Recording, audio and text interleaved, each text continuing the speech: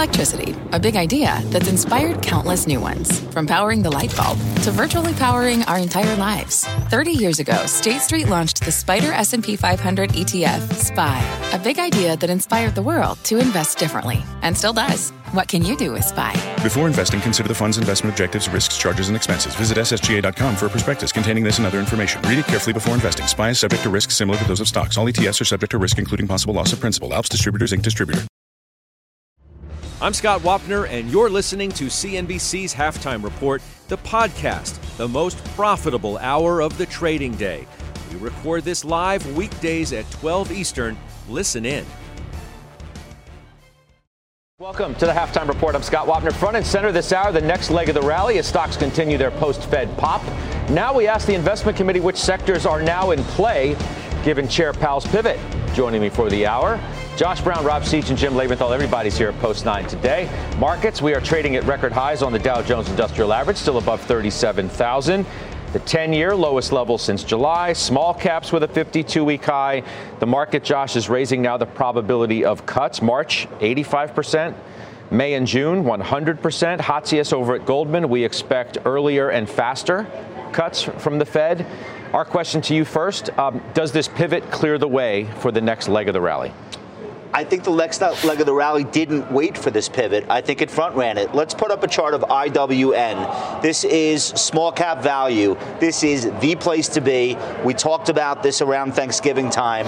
If you're betting on a year end where everyone's chasing and people who weren't in NVIDIA and Apple, what are they going to do? We said this is what they're going to do. This is what they did. IWN, small cap value ETF, is up, get ready for this, 18% over the last 30 days. Which, of course, is ridiculous until you realize how much catch-up it has to play just to get anywhere close to what large cap S&P 500 names did. That 18% is versus 7% total return for both the triple Qs and the SPX. So that catch-up trade has worked. We knew it would come. It did come. It comes every year. You get this much outperformance from the large caps. I think there's still room. Look at the 52-week high list today, away from small caps. It's anything but large cap tech. I guess Intel, with the exception of Intel, but it's Blackstone, BX, Lennar, Pulte Homes, Home Depot, Wells Fargo, JP Morgan, 52-week highs. None of those companies do AI. No AI, okay? That's the message. The catch-up trade is working. I think it's got room. It can continue to work. Okay, so Rob Seachin, Goldman's head of hedge fund client coverage, Tony Pasquarello, normally puts a note out, into the weekend. He put one out today, just before we came on the air, in which he says, quote, I suspect there's still a little bit of gas left in the tank. To Josh's point on small caps, he says this was the exposure that most everyone in the community was short at some point in 2023. Well, those shorts are being covered. We've entered a seasonally strong period. Furthermore, a backdrop of easier financial conditions alongside a totally decent growth trajectory fundamentally argues for strength in small caps. Do you agree? Do agree. Higher for longer has been taken off the table. Refinancing risk has come down. I think there's going to be a broadening out of markets. When you look at this from a macro level, Scott, there's a number of ways that it can play out. It can play out awesome, too awesome, or there's a problem. And we're in kind of the awesome camp for equities broadly because of the broadening out that Josh talked about yesterday. But you haven't been, right? You've been a little more. Second half of the year, we've been invested. Yeah, but you haven't been using words like awesome to describe what might lie ahead. We were in the higher for longer now, camp, right? We were in the higher for longer camp. We thought inflation was not going to break the way it broke, and obviously there's a lot of issues out there. It's not like we weren't invested, though. We were invested. I hear you. And I do think when you think about the awesome side of this, you're going to see benefits from animal spirits, IPO activity picking up, M&A activity picking up, while the labor market continues to remain strong as economic growth may accelerate. Where it becomes too awesome is kind of like 1998, after long-term capital, when Greenspan fed the fuel on the fire and it kind of lit too high. But that can also be positive because we can stay positive for longer. The problem, and this is what I want to get to, which I don't think is going to happen, is if the Fed starts to cause this reacceleration in inflation, because energy prices have been key to this. As you pick up in economic activity, you get a weaker dollar, you're going to start to probably see some reacceleration in energy prices, which may change the inflation narrative. Maybe. I mean, so I'm still hearing Jimmy the Bull, about the lagging impact of what the Fed's already done from Wolf. No change in their bearish outlook for the market for 24. Some are pointing to 89% of stocks above their 50-day as a reason to sort of take a pause. And then, I spoke with Gundlach yesterday right after Powell finished on closing bell about the idea that is money going to come out of money markets because rates are continuing to drop and then push into the stock market, and that's going to fuel the next leg of the equity rally. Here's what he told me, because he thinks that might not be the case. I think the logic that people have that money market bloat is going to go into the stock market is wrong. I think it's unlikely for investors to go from risk-free 6-month T-bills to the Magnificent Seven at massive PEs and all-time highs on the Dow Jones Industrials. I think they're much more likely to go from their mountain of cash in T-bills into bonds. I don't agree. Big surprise there, right? But by the way, Rob doesn't agree. Josh said yesterday, right after Gundlach finished, that with all due respect, he didn't agree. Yeah. So give me your reasons why you don't. I mean, look, I can understand his point that T-bills at 5% are attractive, but they're not as attractive as stocks that, depending on what sector you look at, might get 5% in a month. Now, look, I am a risk taker. I appreciate Jimmy the Bull as the moniker. But here's how I look at it. Here's how I rationalize it. I'm not just a guy with a nickname. If you look at, say, non-tech stocks, right, a lot of these companies have had fabulous operational results. I'm talking about, you guys know these stocks with me, General Motors, Alaska Airlines, Delta Airlines, Wynn Resorts. I can go down a long list of stocks whose operational results have been nothing short of awesome, okay, but their share prices have stunk. And what you're seeing right now is the market realize that recession is less and less likely as the Fed pivots, and that the durability of those awesome operational results is intact and is a giant mismatch from where the share prices are. So that 5% in a month, I mean, look, yesterday, look at those stocks I'm just naming, we're up 5%. A lot of them are up 5% today. I mean, if you want to play it safe, God bless you, take the T-bills. If you want to make some money, get in the stock market. So the problem with the T-bills, too, so you hear people screaming 5%, 5%. Dude, it's an annualized 5%. If you don't own it for a year, and definitionally, you buy a 6-month T-bill today, you will not own it for a year. And you roll it. In 6 months, you will roll it. You will not be rolling it at 5 unless the Fed stays where it is right now, which they're already telling you is it likely that they won't. So let's be careful when we say, oh, it's just 5% risk-free. Annualized. That's not 5% in your account. So everyone needs to chill out with that also. I feel like there are a couple of debate points to have around this whole issue of next leg of market rally and where it comes from, whether it's a rotation out of mega cap winners or if it simply is money from money markets, which Pasquarello at Goldman addresses as well, where he says, quote, there's nearly $6 trillion sitting in money market funds. Household net worth around $150 trillion. Wage gains continue to outrun the rest of the inflation basket. So if households want to add some value stocks to their portfolio, there are plenty of ways to do so that don't involve selling the winners. So he's making the case for money coming out of cash from money markets and going into stocks that you don't necessarily, Rob, have to have a bleed from mega cap tech to make anything happen in these other lagging areas. You don't. You could see it happen in financials, and we're seeing that in the last few weeks, frankly. You could see it happen in industrials. You're going to see it happen in other capitalizations like small cap, which is ripping, and I think that continues. I really do. I don't know that there's a bell that's going to ring to say to everybody, hey, now's the time to get out of these large caps. They're very fundamentally sound businesses, but you are definitely going to see a broadening out. Can I put a little mustard on that for you? Yeah. Because I like what you're saying. I did this after, so we were on with Gundlach last night. He made the comment, stocks are more overvalued than they were a few months ago. I think it's important to point out some stocks are, and Jeff is right about that, but I made the comment on the whole, it's just not true. This is what I want to share. On a forward basis, we know the S&P 500 is selling at 19.3 times forward earnings. That's not cheap historically. It's obviously not cheap in absolute terms.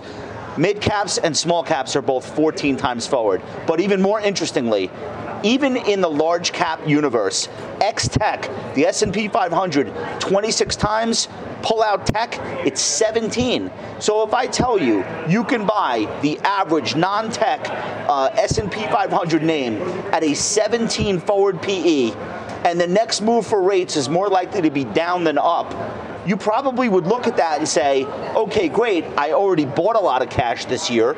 I'm part of that group that added to $6 trillion in money market. My next move should probably be to add a stock, even if it's a large cap. If it's non-tech and you're buying something at 12, 13, 14 times earnings, it's probably a more productive move if you could think about it from a 3 to 5 month standpoint, not is this the right decision for the next 30 days? In equal weight, Josh, equal weight trades at a discount to where it typically does. The equal weight RSP, equal weight's at what, 15 times, right? 14, 15? And I think history is somewhere north of 16. Maybe growing as we're, watching the market sort of go down the tracks. Speaking of buying names, not small caps, Jimmy bought United Health. Bought United Health. There's a little bit of a story here. I'm going to do this out of order with where you started, which is to say I sold Nike. Let's start there. Well, you sold Nike, you sold Bristol. You used some of the Bristol proceeds to buy United Health. Just tell me the buy first, and then we get to the sell part. Okay, so United Health is because I want healthcare exposure, all right? This sector has been a dog. We know that. It's lagged all year. I do think that the value is there. The dividends are there, and I want to have healthy healthcare exposure, no pun intended, going into 2024 for what is likely to be a mean reversion trade. But I had to buy United Health, more or less, because I sold Bristol Myers. Bristol Myers is typical of the healthcare sector this year. It's just done awfully, and I needed that tax loss, Scott, because I sold Nike. Nike, I'd held it for 2.5 months after the last earnings report. That's short for you. And you know what? It's up 27% in 2.5 months. You're exactly right. It is short for me. The market gave me this gift. I had to take it, Scott. Think about it just from a psychological point of view. Do I really want to go into next week's earnings report and risk that gain in 2.5 months? The answer is, it's a rhetorical question. Of course I don't. And I hope that holders do well. I hope the earnings are great. The stock blows it out of the water. I got 27% in 2.5 months. That would be good for a 12-month return for me. I'm going to take that money. I'm going to find other things to do with it. What do you guys make of these moves? Rob, you first. I mean, you own UNH. You own Bristol Myers. You don't own Nike, but it is an interesting strategy to sort of take the money and run in a short period of time from a name like Nike, where Jim surveyed it for an awfully long period of time, wasn't ready to get in for an awfully long period of time, then did. Now he's out. Totally get what Jim did and appreciate what he did. We did the opposite moves of Jim, though, in healthcare. We've been trimming UNH, have owned it for a very long time, and have been a steady trimmer on declining profitability, growth, and free cash flow. We did buy 2 weeks ago on the show BMY. So stocks underperformed the S&P by 50% year to date. It's down 37%. I'm sure there was some tax loss selling related Well, it was to to that. offset Nike. Right? It was to offset the gain in Nike. Got it. It's portfolio management. Yeah, just portfolio management. Stock's cheap, trades at 7 times. I think healthcare is going to be a beneficiary of this broadening out, and that's why we took a slightly different tack. Why is Bristol Myers so terrible this year? And what's the catalyst that you think will turn the trend around? I don't follow it closely. I'm genuinely curious. It's the business has been quietly performing well, and our thesis on that is that earnings are bottoming here. So really simple. We're trying to find ways to add value stocks in portfolios, and that was one that 2 weeks ago we talked about on the show. Almost a 5% dividend yield. Is it solid? Are they debating doing anything with it? I don't think so. Okay. Why don't you think that the gains, which by the way Nike called top pick today at Barclays, and there's been a lot more positive commentary on Nike lately than almost any other footwear or apparel related stock. Remember, there's been a multitude of notes in the last 2 to 3 weeks where they've taken Lulu, for example, not necessarily in a downgrade, but down a notch in favor of a Nike on multiple lists. That stock has gone up.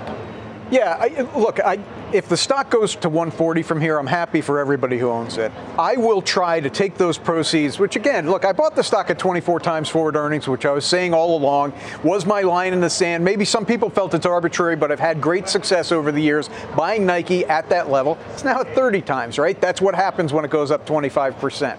I will, Scott, try to find a stock with those proceeds to buy that will have the same or better return as Nike going from 120 to 140, but psychologically, and there is psychology involved here. I just don't want to go into that earnings report next week.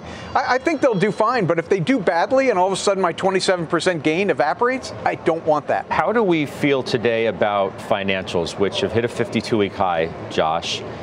Since November 1st, the real heart of this market burst, if you want to call it such. These stocks are up, most of them, more than 20%, in some cases greater than 25%. The only one that's not is JPM, but it's up 17%, so it's not exactly a slouch. Well, I think the steepening of the yield curve is the story here, and I think the anticipation of that happening, because of course it hasn't happened yet. But there were some serious questions about the balance sheets. Bank of America, most notably, a lot of mortgage debt that they were upside down in, and a lot of debates about the held to maturity portfolio versus held for sale, and whether or not that was a legitimate way to even think about how much liability the bank had, et cetera. All of those debates kind of go away if we think the forward course of rates is that overnight rates are going lower and intermediate to long-term rates probably have peaked for the cycle. We could stop worrying so much about some of the things that have held those stocks down. And look at Bank of America. It's almost like trying to hold a beach ball underwater. That's a parabolic move to the upside. You very rarely see in a company like that. So it's a pretty notable 180. I'm not in that stock. I'm in JP Morgan, though. It's at a 52-week high today, very happily. A lot of the financials have gotten that benefit of what's happening in rates. I don't really think there's much more to it than that.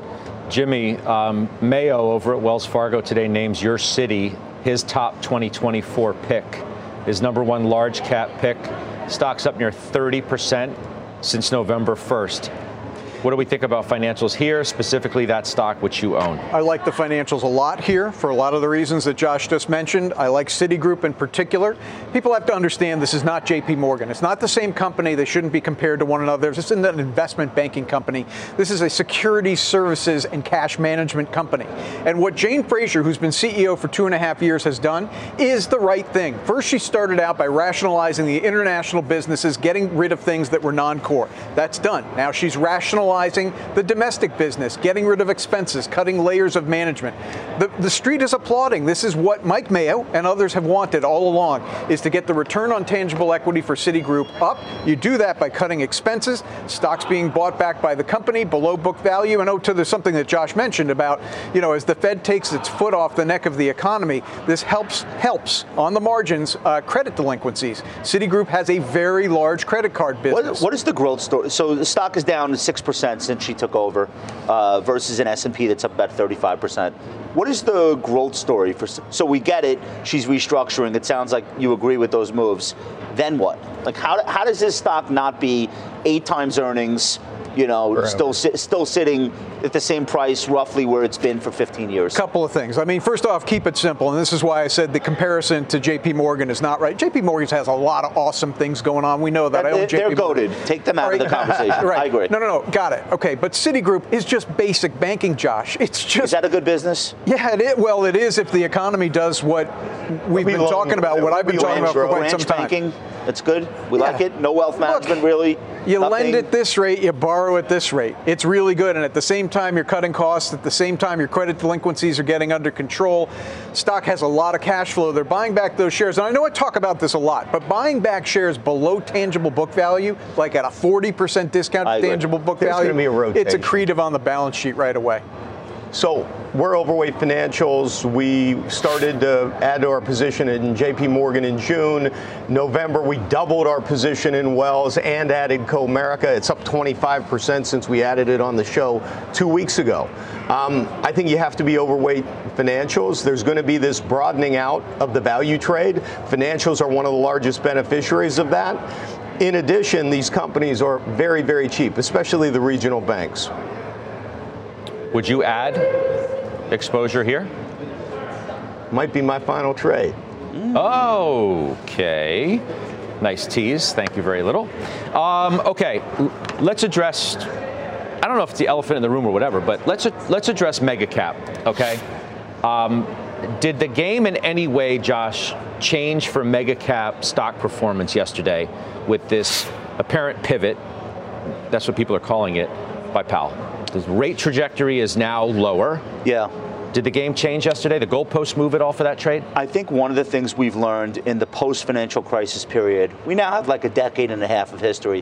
One of the things we've learned is that in periods of time where there is doubt about overall economic growth, these are the stocks that catch a bid and tend to lead the markets, both on the way up and they go down less than the overall market. And there's a good reason for that. They have secular growth, or maybe they used to more so than they will now, given how big they are. But there were market environments where there were serious concerns about global growth or U.S. growth, or why can't the Fed stoke any inflation whatsoever? Why are we fighting disinflation? We had inverted yield curve in 2019, way before COVID, and these stocks were leading. Because when you have growth and growth is scarce, you're worth more to the investing public and they will bid your stock up.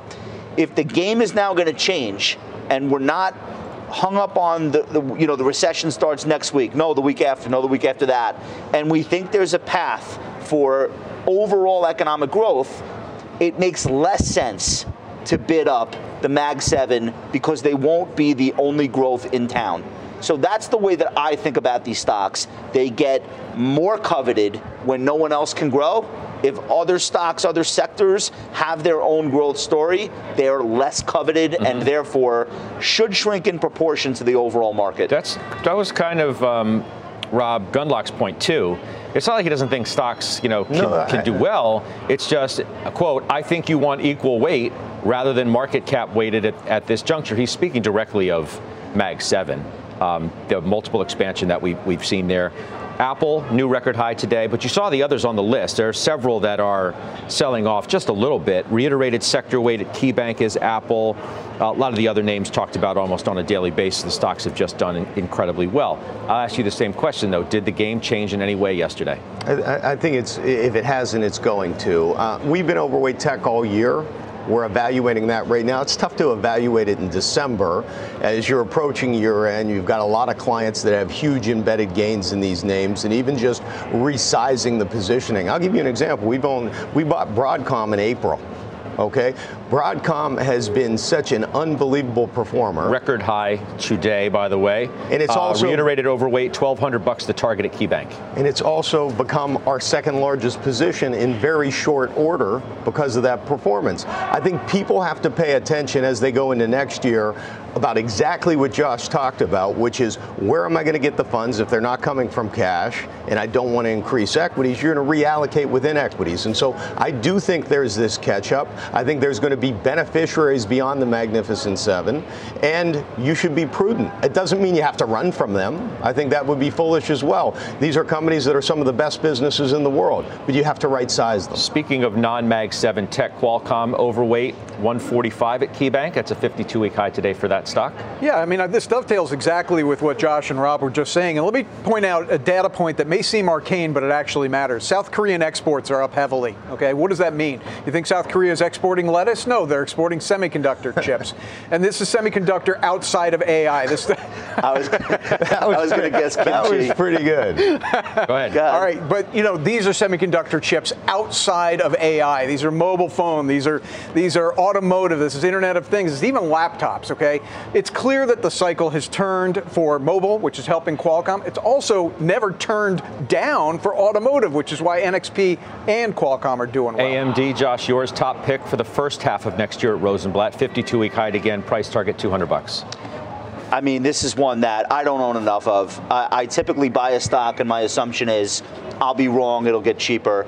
I consider that a form of schmuck insurance, just the way I carry myself generally in life. I shouldn't have done that here. I should have owned more. So now I got a stock that's up like 45% in a month, and I barely own enough to even get excited. So I don't really know how to answer your question or whether or not that does. I just wanted to share that because I think if I bottle it up, it doesn't do me any favors later in the day. All right. I appreciate you letting that out.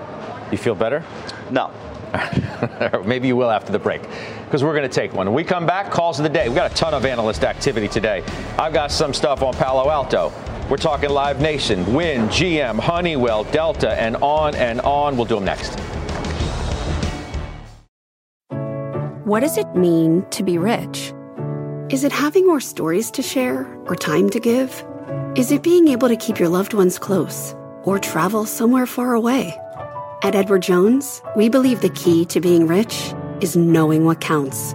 Your dedicated financial advisor will take a comprehensive approach to your financial strategy to help support what truly matters to you.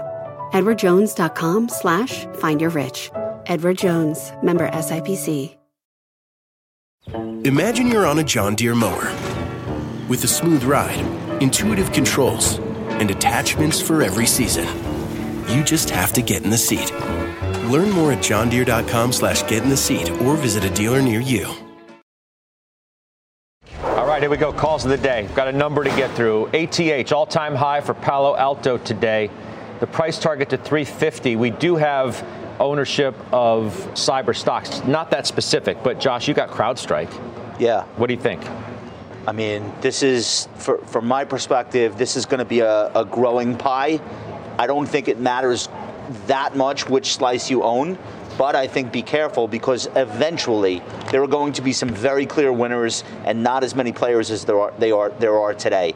My personal opinion, CrowdStrike is going to be in the winner's circle. I've been saying that for years. Stock's up like 150% this year. I'm sticking with it. I think it goes higher. Rob, Fortinet is your play here. Yeah, I mean, the metrics on this company, 40% free cash flow margins, growing at 30% year on year. To Josh's point, these businesses are phenomenal. Anytime there's a concern, though, with any slowing top line, you're going to get pullbacks because they're fully valued names, right? So you're going to see. None of them are cheap. I agree. All right, let's do Live Nation. That's yours, Josh. Upgraded today to overweight. That's at Morgan Stanley. Price target about 25% higher than where it is now. You're giving me all my Hanukkah gifts in one night. I don't know what we're doing here. It's almost too many. Live Nation looks great. Look, the stock basically sat out most of this year. It's been back and forth between the 70s and where it is right now. I do think there will be a breakout, though, at some point. I'm keeping this holding as well. The concert business is absolutely on fire. What Taylor Swift did this year is absolutely historic. She won't be the only one. I think next year you'll have massive tours. I could reel off a list of 5 or 10 names. A very big one, Drake and J. Cole. These are all Live Nation venues. You're going to see Chris Stapleton and his whole festival on tour. There's going to be a whole host of names. Luke Combs. I can go down the list. I think Live Nation is the way to play, regardless of what's on your playlist. This is where the money is being made right now. That's not going to change. Jimmy, at Wynn, your stock top pick at J.P. Morgan. Overweight, $104. We see this as a mid-cap way to play the Macau recovery while capitalizing on strong domestic trends in Vegas. I mean, and there's a ton of reasons to back that up. I mean, first off, if you listen to the last conference call, Wynn said that the Formula One race a few weeks ago was going to be a record for their weekly revenue in their hotels. And I don't care what happened with the race. They had record revenues. They got the Super Bowl coming up. The Sphere is, rolling all around that city. And by the way, on Macau, it's not just a recovery from Macau. It's the multiples that are being placed on the Macau levels right now are out of whack with how good the gross gaming revenue is right now at Macau. There's all sorts of positives. They're buying back shares. They initiated a dividend a couple of quarters ago. This is a ridiculously cheap stock. I like Wynn a lot. Are you finally going to get some performance from GM? I think now? so. I think so. Because it was named a top pick as well at Morgan Stanley.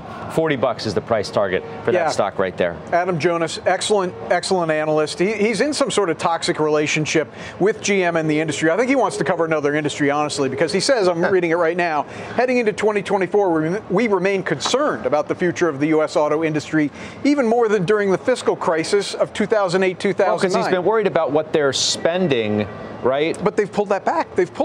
And internal combustion engines are going through the roof. I mean, by the way, prices are coming down on new cars. That's good. That's good for the economy. Volume is going up more than enough to make up for that. Right. Profits are terrific. They've got a lot of cash at GM, a lot of cash flow. They're buying back a quarter of the company in an accelerated share repurchase. The recession's off the table. Can we agree on that? Well, I mean, look at the stock over 1 month, 26%. Recession's off the table, and that's going to continue. Honeywell, Robbie, reiterated buy today at Goldman. Price target $230. all these economically sensitive names, Win, GM, Honeywell. I mean, I think what you're seeing is the fact that lower rates are going to stimulate economic activity prospectively. Investors are getting out in front of that. And it's going to benefit names like this and the others mentioned. Do you not love Jimmy's inner monologue as he talks? I do. It comes out. He will give him another chance right now because Delta was reiterated by Goldman. Price target goes to 47. Relatively strong balance sheet, they say. Accelerating growth in high margin businesses like customer loyalty.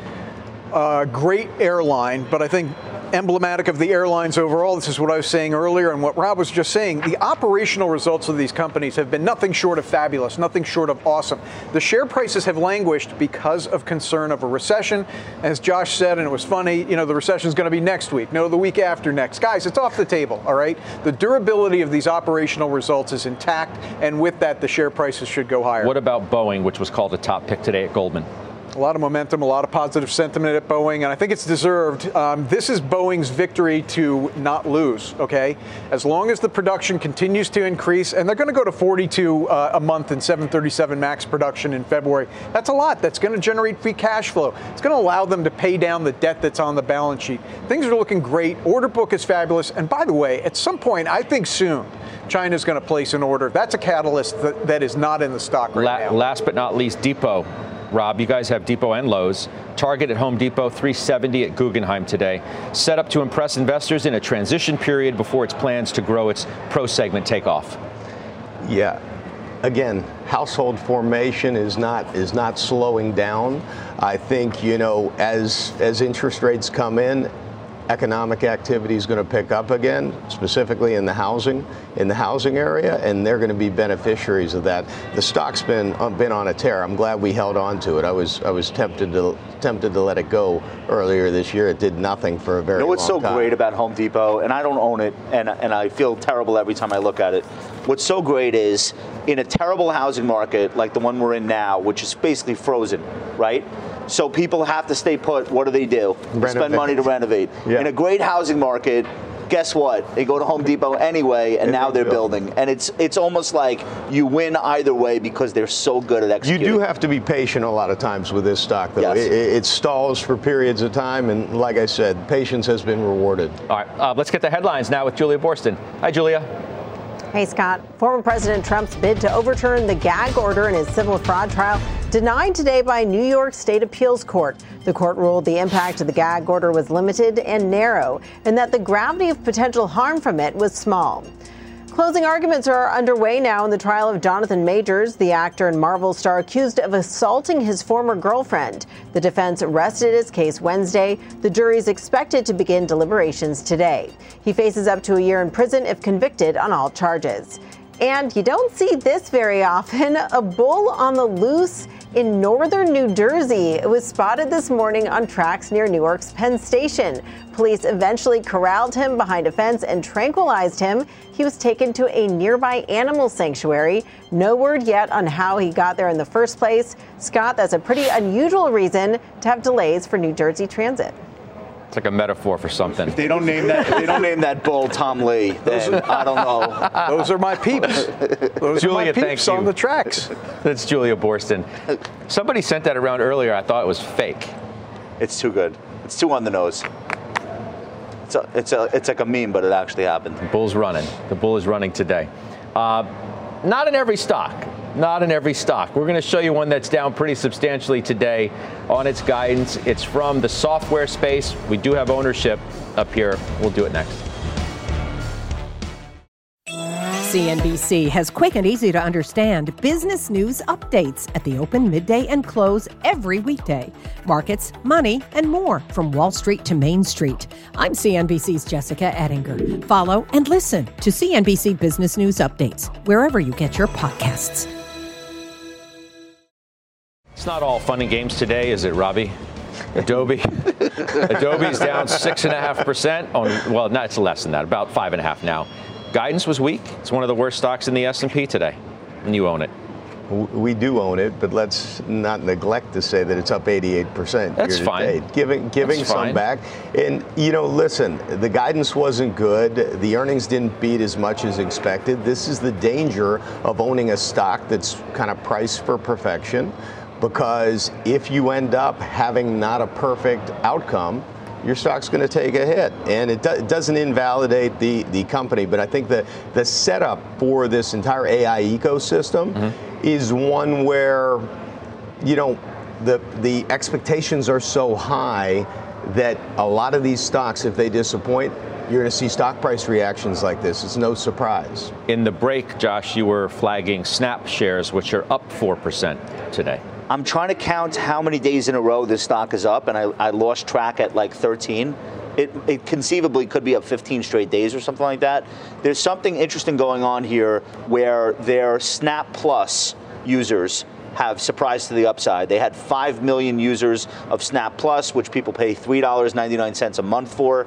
That jumped to above 7 unexpectedly. And one of the main reasons is the AI tools they're giving to those users. Imagine you're a user of Snap. Imagine you're 14 years old again. Your friend sends you one of these AI-generated images, and you're like, how'd you get that? And they're like, oh, Snap Plus. Oh, I want Snap Plus.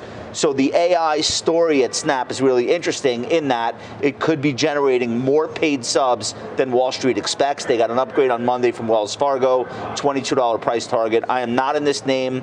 It's been on my radar for a long time. It's down huge over the last 3 years, and now I'm watching it. It was a $7 stock. I mean, it's Word up. The 52-week range is from 7 and change to the 17 you're seeing here. And they're actually selling something that's not an advertisement. So the main revenue source for Snap is ads, hence why the stock's so terrible. But this is another business that they're in that actually might have legs. So I'm going to start paying attention now. Let's kick Berkshire around for a second, because they're buying more Oxy. It's like a broken record because they've been buying so much for so long at this point. Yeah, they love it. 27% is the stake. Why don't you hit that quick, and then I'll hit Jimmy too, because you guys both own Berkshire. The thing to keep in mind about Berkshire is that they are not a dilettante when it comes to energy. I think they own the second largest utility in the United States. So they understand not only the output side, but the input side as well. And so seeing them continue to accumulate this stock, I think should get people's attention. Energy has been a tough sector this year. It's lagged pretty much everything. But these are companies with tons of cash flow. A lot of them are paying big dividends. And I think if Berkshire is this committed, we should probably give this space a second look as well. Jimmy. Exactly. Tons of cash flow from the space. And I think it's easy when oil comes down from $90 to $70 a barrel for people to say, oh, see, this is why we never own fossil fuel companies. That's the wrong way to look at this. We need fossil fuels for the next several years. It's highly likely that the economy recovers not only here, but globally in the next year. That pushes oil demand up. This stock trades at a 10% free cash flow yield. That's what's attracting Warren Buffett to it. And those free cash flows are likely to grow as energy recovers. Nice. Well, we have more stock stuff ahead. Steve Weiss alerted us to a stock that he's buying. We're going to take a break. We'll come back. You'll hear from Weiss. Mike Santoli's on the other side of the break as well with his midday word. All right, we are back. Our senior markets commentator, Mike Santoli, joining us with his midday word. I can't wait to hear what it is today, Michael. We have the no pain, big gain trade on. It seems like everyone has decided that there isn't going to be really a dangerous trade-off between what we can expect in terms of easier financial conditions and economic growth. So that's the view from today. On one hand, you take it in really short bites. Yep, the big indexes are looking pretty extended on a very short-term basis. Seems like we've had this culmination moment where all the things you've been asking for has more or less been delivered. On the other hand, markets up, S&P's up less than 3% from the high on December 1st. Obviously, it's flat over a 2-year basis. And as you guys have been discussing, so many things below the very top of the index have just done nothing or worse for a long period of time. So today's a Bank of America, Home Depot, type of upside leadership day as opposed to a Microsoft and Lilly. So that can probably work its way through for a little while right here. And, the dollar is in free fall. Everything is kind of falling into line. So something always comes along, to kind of disturb that happy picture. But for now, people are acting on it. I don't really also think that people are super over their skis with exposure. I was looking looking at the National Association of Active Investment Managers, the fresh weekly numbers just midday today, and they're below the equity exposures of July, even though they've chased this rally to some degree. Hey, Mike, 91% of the S&P 500 above the 50-day. That's the highest since November of 2022. 78% of S&P 500 names above the 200-day. That's the highest since January of this year. Historically, not the best place to be adding new positions. Right. Maybe not a sell signal, but usually not optimal. You'd agree with that, right? I would. So you have all these signals like that, which say, we've come a long way in a short period of time. It's been a pretty indiscriminate rally in the short term. On the other hand, usually the forward implications of that, if you go out a few months, are positive. So when you have one of these big rushes higher with almost every stock running, it is usually time to cool off a little bit. I don't know if that happens, in this sort of seasonal air pocket here, but you're absolutely right. That's what I mean by saying it's kind of extended, but the message of what the market is trying to price in here is still relatively encouraging. Yeah, I mean, you got 700 points nearly on the Dow since yesterday afternoon. Yeah. So your point's well taken. Mike, I'll see you in a little bit on Closing Bell. Thank you. Mike Santoli, our senior markets commentator. Up next, we're tracking the trades. As always, I told you Steve Weiss just added a new name to his portfolio. It got Farmer Jim's attention as well. I'll tell you about it next. All right, welcome back. Told you Steve Weiss was making a move. Joins us now. I think he's on the phone. Weiss, so you bought back Deere, which you sold in the summer. Why'd you do that? I did. And when I sold in the summer, I said the stock trades is about 370 to 410 while we're trying to figure out the economy and trying to figure out what's going on. Farmers, construction, all of which they're involved in. So I actually did buy a little at 470, very, very little, and it didn't hold, traded down to about 462. But as Powell was talking yesterday, I said, how do I get exposure in the cyclicals?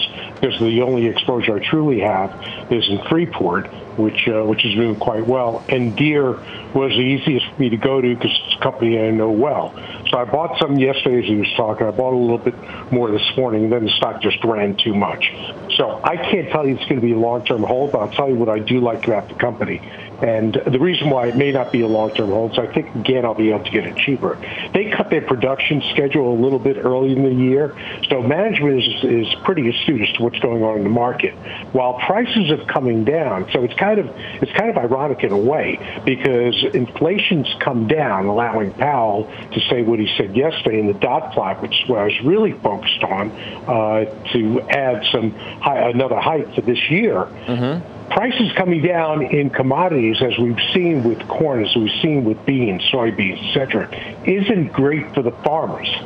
So you've got that little juxtaposition of inflation coming down, but not coming down where you want it to come down here. Nonetheless, there's going to be a continued broadening of the market, in my view, and this is the best way for me to get into it because I know it. The others I'm looking at, frankly, and this will make Jim happy as well, hopefully, are General Motors. I'm also looking at BMW because it's got a much larger dividend. So hopefully some of these fall back where I can get the exposure. And then the only calculation I have to go through is even if there are weak earnings, which I still believe will be the case in the January quarterly announcements for the fourth quarter, will the market continue to look through it? And right now, I'm sort of leaning at the market will look through those announcements. But you want to keep powder dry to buy on the initial hit.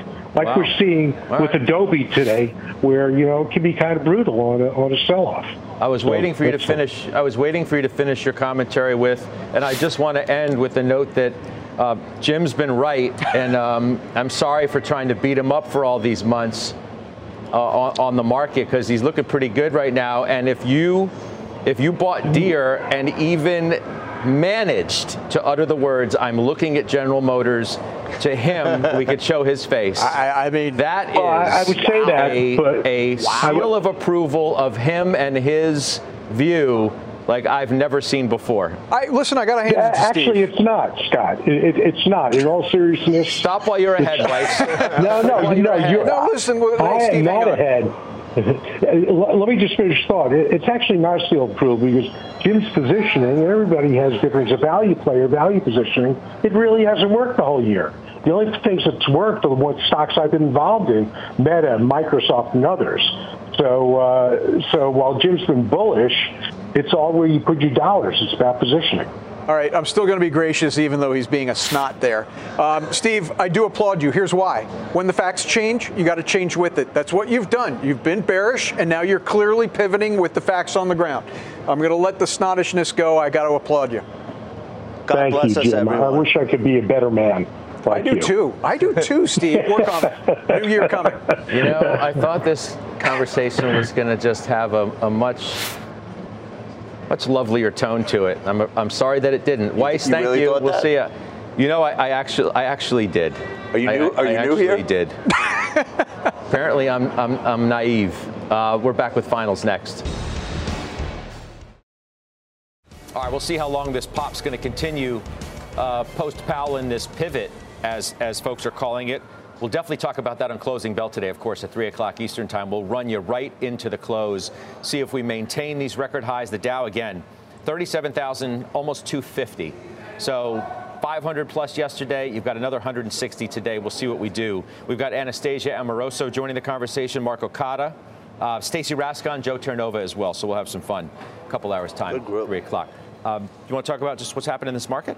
Yeah, we actually have a breakout in progress in shares of Empire State Realty Trust, which we've talked about on the show. Not for a while. Last time we talked about it, it was $7 this fall. Now it's almost 10. I think it can get above 10. It's been part of this huge rally in real estate, especially office real estate.